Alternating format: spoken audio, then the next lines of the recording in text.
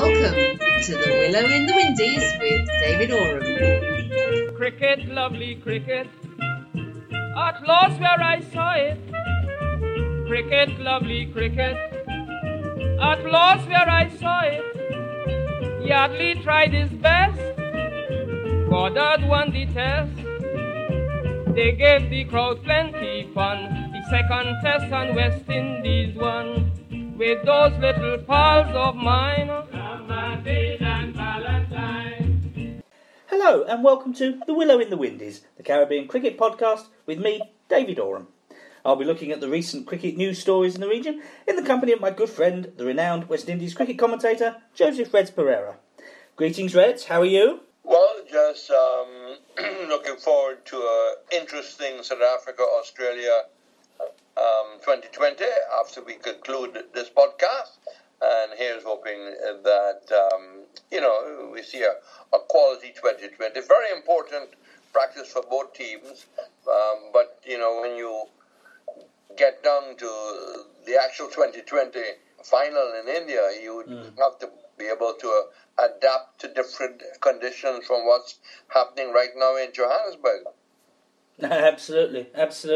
We'll start with that, the build-up towards the World 2020 tournament. The West Indies senior side, they're in the United Arab Emirates at the moment. They're having decent preparations. As we speak, they're hopefully heading towards a further victory against Warwickshire. But how useful is it for them to be preparing, as you say, Reds, in a different country ahead of the tournament? Well, I suppose it's similar conditions, and I see Coach Phil Simmons is very happy overall with how they played against Zimbabwe. First of all, they got better and better, and little concerned of how they didn't do all that well against Warwickshire at the top of the order. That I think is a little bit of a concern, but I would think you could look at this two ways. You could say, well, look, he needs real stiff competition before the tournament, as South Africa and Australia are sparring off. And you can say, look, you need the kind of competition where you can change the team around, you can expose a lot of people, you can try different combinations. You just have to go with what Phil Simmons feels is the best for the team right now. Yeah. It's not been the easiest of build-up so far. They'd had three players pull out from the original squad when we last spoke. That became a fourth this week with the injury to Lendl Simmons. We don't as yet know who's going to replace him. Have you heard anything, Reds? Well, that's taking some time and maybe taking too much of time. I mean, there's a very short list that we can choose from, subject to availability. I mean, I think of Dwayne Smith straight away, like for like. And if you're not going for Dwayne Smith, well, I would think you have to look at Jonathan Carter, who's had some experience at the very highest level. You don't want to go for an extreme young man like Lewis of Trinidad and Tobago. I think you have to zero in on some people who have got the experience. Well, I don't know if it's a visa problem, but there is a hold-up for some reason or the other. And I thought that by now, we only a week away. It's going to take him a day and a bit to get there. So, the quicker they can come up with the replacement will be the better for the person who is going and the squad. Yeah. Smith would seem to be the obvious pick. He'd been badly out of form in the last 12 months, and yet he's bounced back hugely. He was, I think he was man of the match in the recent Pakistan 2020 competition, their domestic league. I don't know where he is now. Presumably he finished that competition in the UAE, has probably flown all the way back home to Barbados, and as you say, with visa issues, having to fly all the way back again, it's not an overnight flight, Reds, having done it myself recently. Yes, I think we just have to rely on the West Indies board judgment. I think they're certainly keen on getting the replacement in place. So maybe there are problems that we do not know. Yeah. No, you're quite right, and it's difficult for us to speculate. They may have had some backup visas, but to have had so many players drop out from the original squad has been a little unfortunate. Another cloud is over Andre Russell, much publicised this week. He's not failed a drug test, but failed to appear within the last 12 months. I think it's 3 mandatory tests. And Dave Cameron, I believe, has said that it shouldn't preclude him from playing in this tournament, but it must put a big cloud over his performances in general. Well, I see, first of all, he's going to be allowed to play. The fact that he's missed 3 for different reasons, he'll be allowed to play. So that's don't have to worry us any further, because he's quite key to a 2020 performance. How it's going to affect him psychologically, I think the Indian press might be playing on this a bit if it gets down to any kind of a crucial match. I will think that the quicker he gets over this hurdle and have it behind him, it will be the best for the player, because if he's suspended, it'll be a whacking loss to him and to the West Indies and many other franchises who would like to have him on their books. No, absolutely. Well, the actual inquiry into his missed drug tests is something that will take place. But as you say, it looks as though it's going to be after the competition. The implications of what it does to his career is something that we'll look at down the line. Also on the international stage, the West Indies women. They've had a fairly successful tour of South Africa so far. Won the one-dayers, the 50-over games, and they won the second of the 2020s to set up a decider for, I think, Wednesday. Yes, and they won in style too. The captain, Taylor, led them to 146 for 6, and they were able to bowl out South Africa for 98, and they didn't even bat the 20 overs, 18.4 overs. The wickets were all shared, and it's good that the West Indies could bounce back very quickly. Well, they've been we have focused lately on the great success, understandably, of the under-19 team, but it is one of the great stories of West Indies cricket in the last 12-18 months is the women. And in the new ICC rankings that came out this week, they've gone back up to second. They are a genuine force in world cricket. Yes, they are. I think one of the things that the coaches, Drakes and Mosley, would really like to see happen at some time is for them to play a couple of test matches. Yeah. I think they have seen the success of the girls, but I think in a year's time or so, they would like to see them, play Australia, play New Zealand, play India, Pakistan in a couple of test matches, and that will really test their strength to be able to play in the various formats. But that's not yet on the card, but I'm sure the West Indies board will be looking at the possibility of getting maybe a three-test series against someone. In the West Indies or abroad, it really doesn't matter. Yeah, no, it'd be good for their development. The West Indies women's cricket development was one of several items that was included in the recent CARICOM report that caused a lot of friction in the region. There was recent comments, quite a strong message put out by the Grenada Prime Minister this last week, Reds. I don't know if you saw it. He addressed the Grenada Cricket Association and said many things very anti the West Indies Cricket Board, and he was almost alluding to the fact that there's the possibility of Grenadian cricket breaking away from the West Indies Cricket Board. Did I read that right? Well, I think what basically he said was that he will talk to the Grenada Cricket Association about arranging their own 2020 50-over matches, which I personally don't think can work. Can in fact be successful. One of the fundamentals of West Indies cricket is that if you want to put on an event first of all, get that sanctioned. And I don't see the West Indies board sanctioning that. I don't see any of the players who may be attracted if they can find the money, etc., going to take part in that, because I would think that there will be debarred straight away. We saw in India when there was a rival IPL, what took place. I think the ICC will back the West Indies board, and I don't believe it's gotten a great deal of traction. I don't believe it's feasible, and I don't believe that it will take place. I don't believe that many of his fellow CARICOM prime ministers may be given the kind of backing he was hoping for.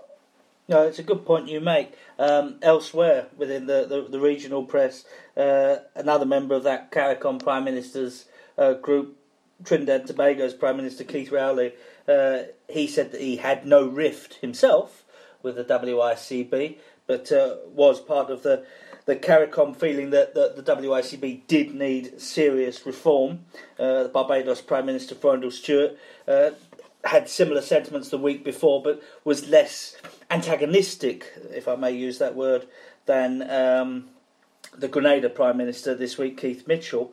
But it is part of a wider debate going on where there is this insistence that there must be reform of the West Indies Cricket Board. Now, the West Indies Cricket Board have had their quarterly meeting only last night, so we haven't yet had serious details emerge from that. There's been no communique or press release yet, but there has been one or two little murmurings of some little bits of reform, Reds. Yes, I think one of the things that have come out, which was kind of a breaking story, was that they proposed a change of name. Yeah, they're talking about just becoming the Cricket West Indies rather than the West Indies Cricket Board. That may be cosmetic, but it may be part of a bigger thing. Well, I think that was referred to as one of the points discussed with members of CARICOM. There's Cricket Australia, whether it's a easier streamlined nation, easier to market, etc. I really don't know. But whilst people may call for reform and to implement the Patterson report, to implement the Wilkins report, on the other hand, I don't see the need for Grenada to take such a step. Happy to see that all indications are that the worry, because of Prime Minister Rowley's statement that the test match will not take place there against India, that doesn't seem to be really factual. I think the test match, as far as I know, will take place there because, for one, they will get massive crowds, and for two, it's a traditional playing area when India tours the West Indies. Yeah, no, absolutely. Well, I think in terms of what may have been decided at this quarterly meeting is something we're going to get more information on. So I think we'll return to that next time. But you were talking there about the test match venues. Those seem to have emerged, and as you say, particularly with India touring, and so with the population having ties towards that, it's important to have a test match in Trinidad and Tobago. But what about Guyana and a test match in Antigua, Reds? Yes, I'm a little surprised at that. I take that Sabina Park test, with all the Indians who live in Miami and who lives in New York and the whole Florida area, Canada. I could see them coming down to Jamaica and bringing some good crowds and some good money into the West Indies coffers. I'm a little surprised that no Guyana. And I have to tread softly here because, there's a bidding system. Yeah. And whether Antigua, in their bid, really provide the kind of funding that the West Indies board required, and maybe Guyana did not. But traditionally, for every one person in Antigua, you will probably have six. The crowds in Guyana will be massive for India-West Indies test match. for historical reasons. We all know that.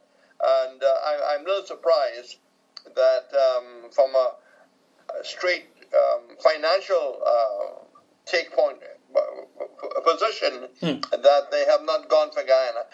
Yet people might argue from a cricket point of view that the Guyana pitch might favor the Indians a lot more than the West Indies with the Indian spin.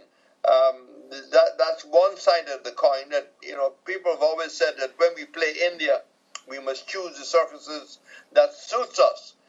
So it's a very interesting debate, and you have to know all the facts. But I have tried, David, to be as balanced as possible. No, I think so. And as we said before, we pride ourselves on our attempts at balance. We're always going to get feedback from both sides of the camp, and so be it. We encourage it. Well, we're sticking with what I always term loosely regional cricket politics. Probably the biggest story of the week, Reds, was the reporting that somebody you know very well indeed, Tony Cozier, is reported to be suing the WICB's CEO, Dave Cameron, for defamation. What can you tell us about that? Well, I could tell you outside the off stump, and I'm not playing a shot, because David is in front of the court, and I really cannot comment. I do know that the first time I knew that he was not in television anymore was the first Nagico, and he'd indicated to me that he was going. He had been confirmed. I was then organizing radio, and then he came back to me and said he was off of the TV. And I said, well, would you like to do radio? And he did do radio. That matter, I think, eventually was settled, and that's behind us now. This matter is about a statement that the president of the board said to a Barbadian audience, and just about the same time when England were touring, Tony Cozier was contracted by the BBC Test Match Special to do all the 3 test matches. Yeah. And the statement reported is that President Cameron said, well, Cozier's eyes are not as good as they used to be, and he's not seeing all that well. That basically is the background to the case as far as I know, David. Yeah, myself the same too. Those are what's been reported. It will, of course, develop, and as it does, we will report that. But I think you're right that it's probably best for us not to sort of state any opinions on it at this stage. Something else I was very interested in recently, Reds, which I thought was of potential concern for the Caribbean, was a report that came out that the ICC are considering dividing Test cricket into 2 divisions of 6 and 6, and with the way that its rankings stand at the moment, that would put West Indies into the 2nd division. What would the implications of that be for the Caribbean? Very sad news. The only way that the lower ranks in the English Premier League is getting better is by being able to play against Arsenal and Manchester City, etc. Yeah. The only way that the lower ranks of the Test ladder is going to get better is not by isolating them, but exposing them, hoping that in the meantime that their school structure is better, that their coaching programs is better, that their first-class cricket is better. In the case of the West Indies, we're now in a professional setup, and that slowly but surely, the likes of the West Indies will again rise with a couple of young fast bowlers and investment into young batsmen. To me, that 2-tier system will simply reflect the power of Australia, India, and England. But here's hoping that the new leader of the ICC, will not support that. Yeah, no, I agree with you. I don't think it would be good for West Indies cricket development at all. We are in a period of flux. We were talking about this friction between the WICB and the CARICOM PMs. There does need to be some sort of change and building towards the future in Caribbean cricket, certainly as I see it. But there is always this danger that that the friction will cause a dividing of the way. An interesting article written today by Tony Becker in the Jamaican press, when he suggests that Trinidad and Tobago have already explored the possibilities with the ICC of going it alone. Again, that's something that must worry all nations within the region. Well, that will not work. There is no one West Indies member board that can go it alone. Totally impossible.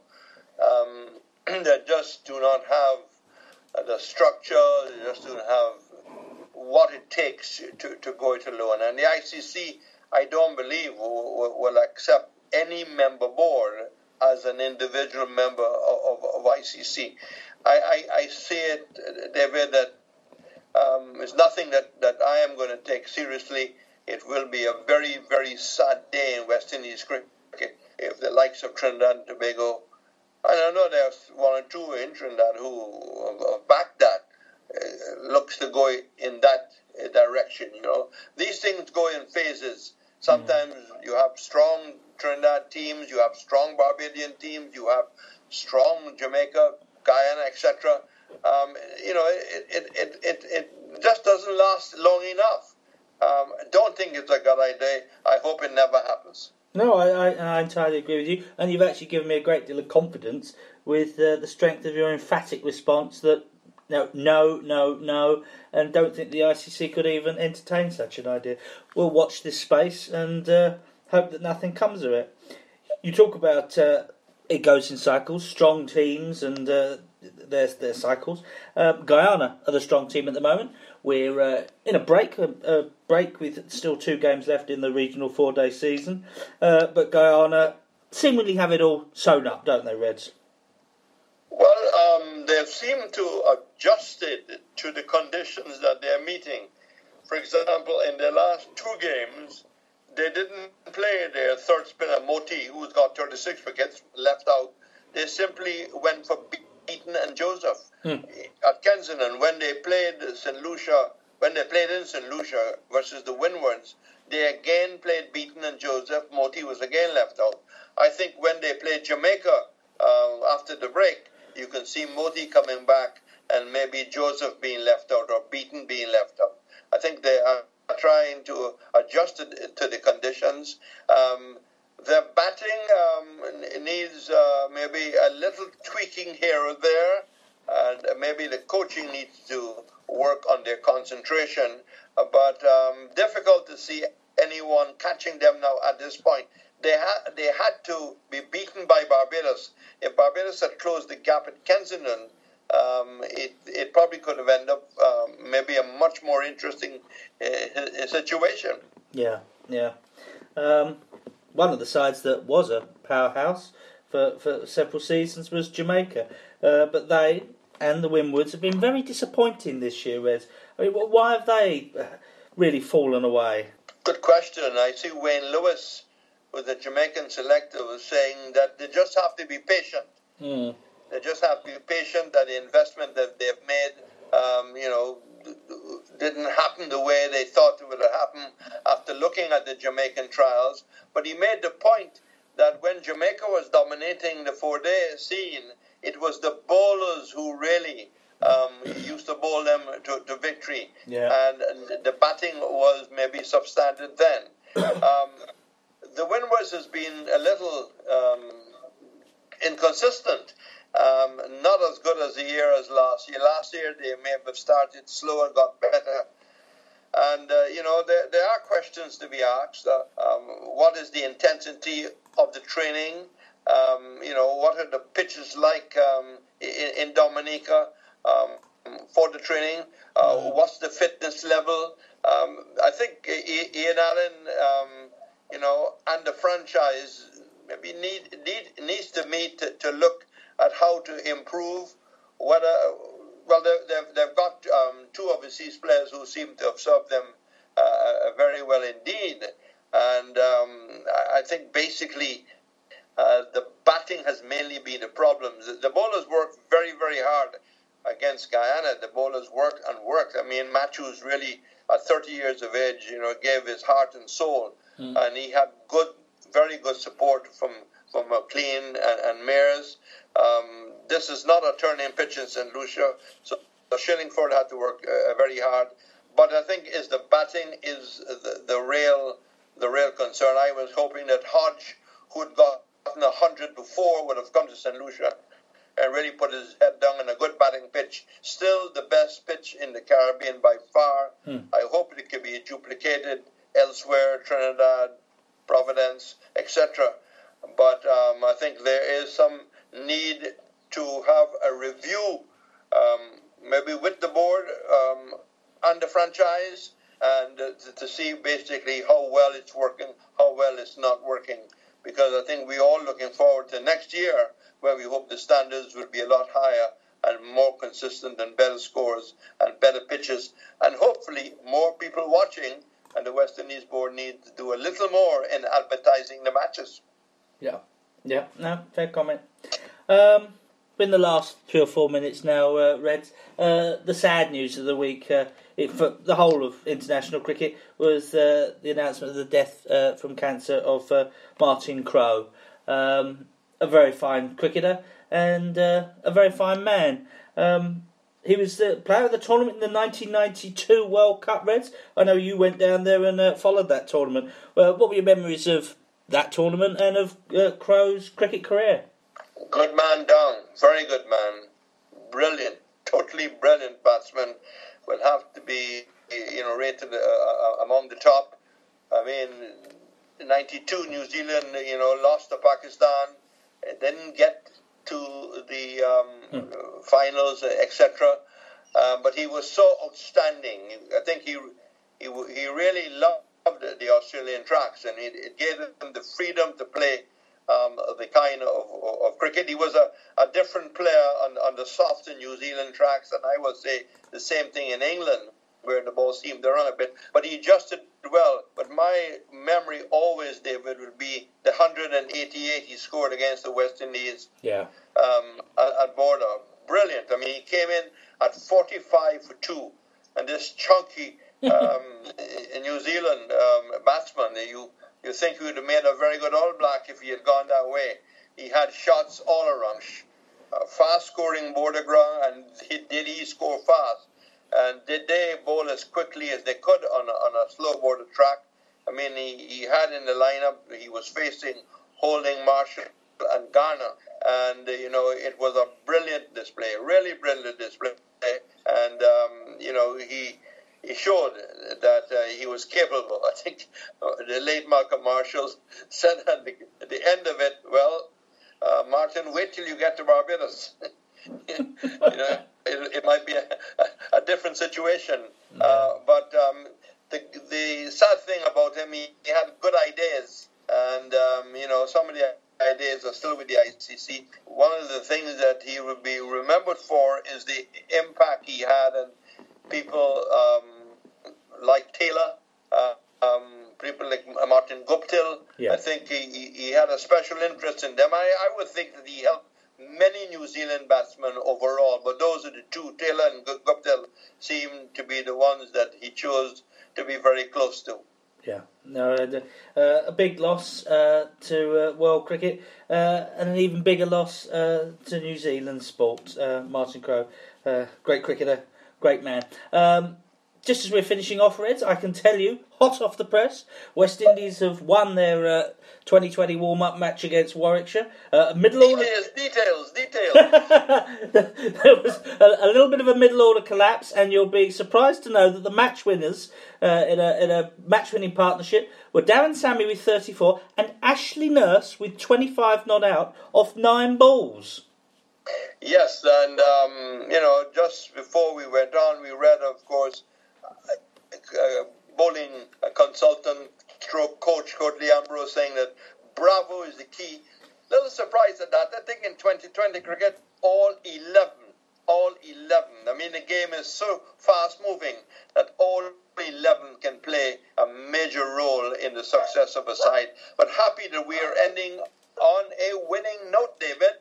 Yeah, absolutely. I'm also happy that we're ending, Reds, just as our friendly dog is just getting started. We had some lovely feedback from listeners about that last week, so we do apologise. There's not been more of the dog this week, but just a token little bark there in the background. Reds, I had a firm word with her.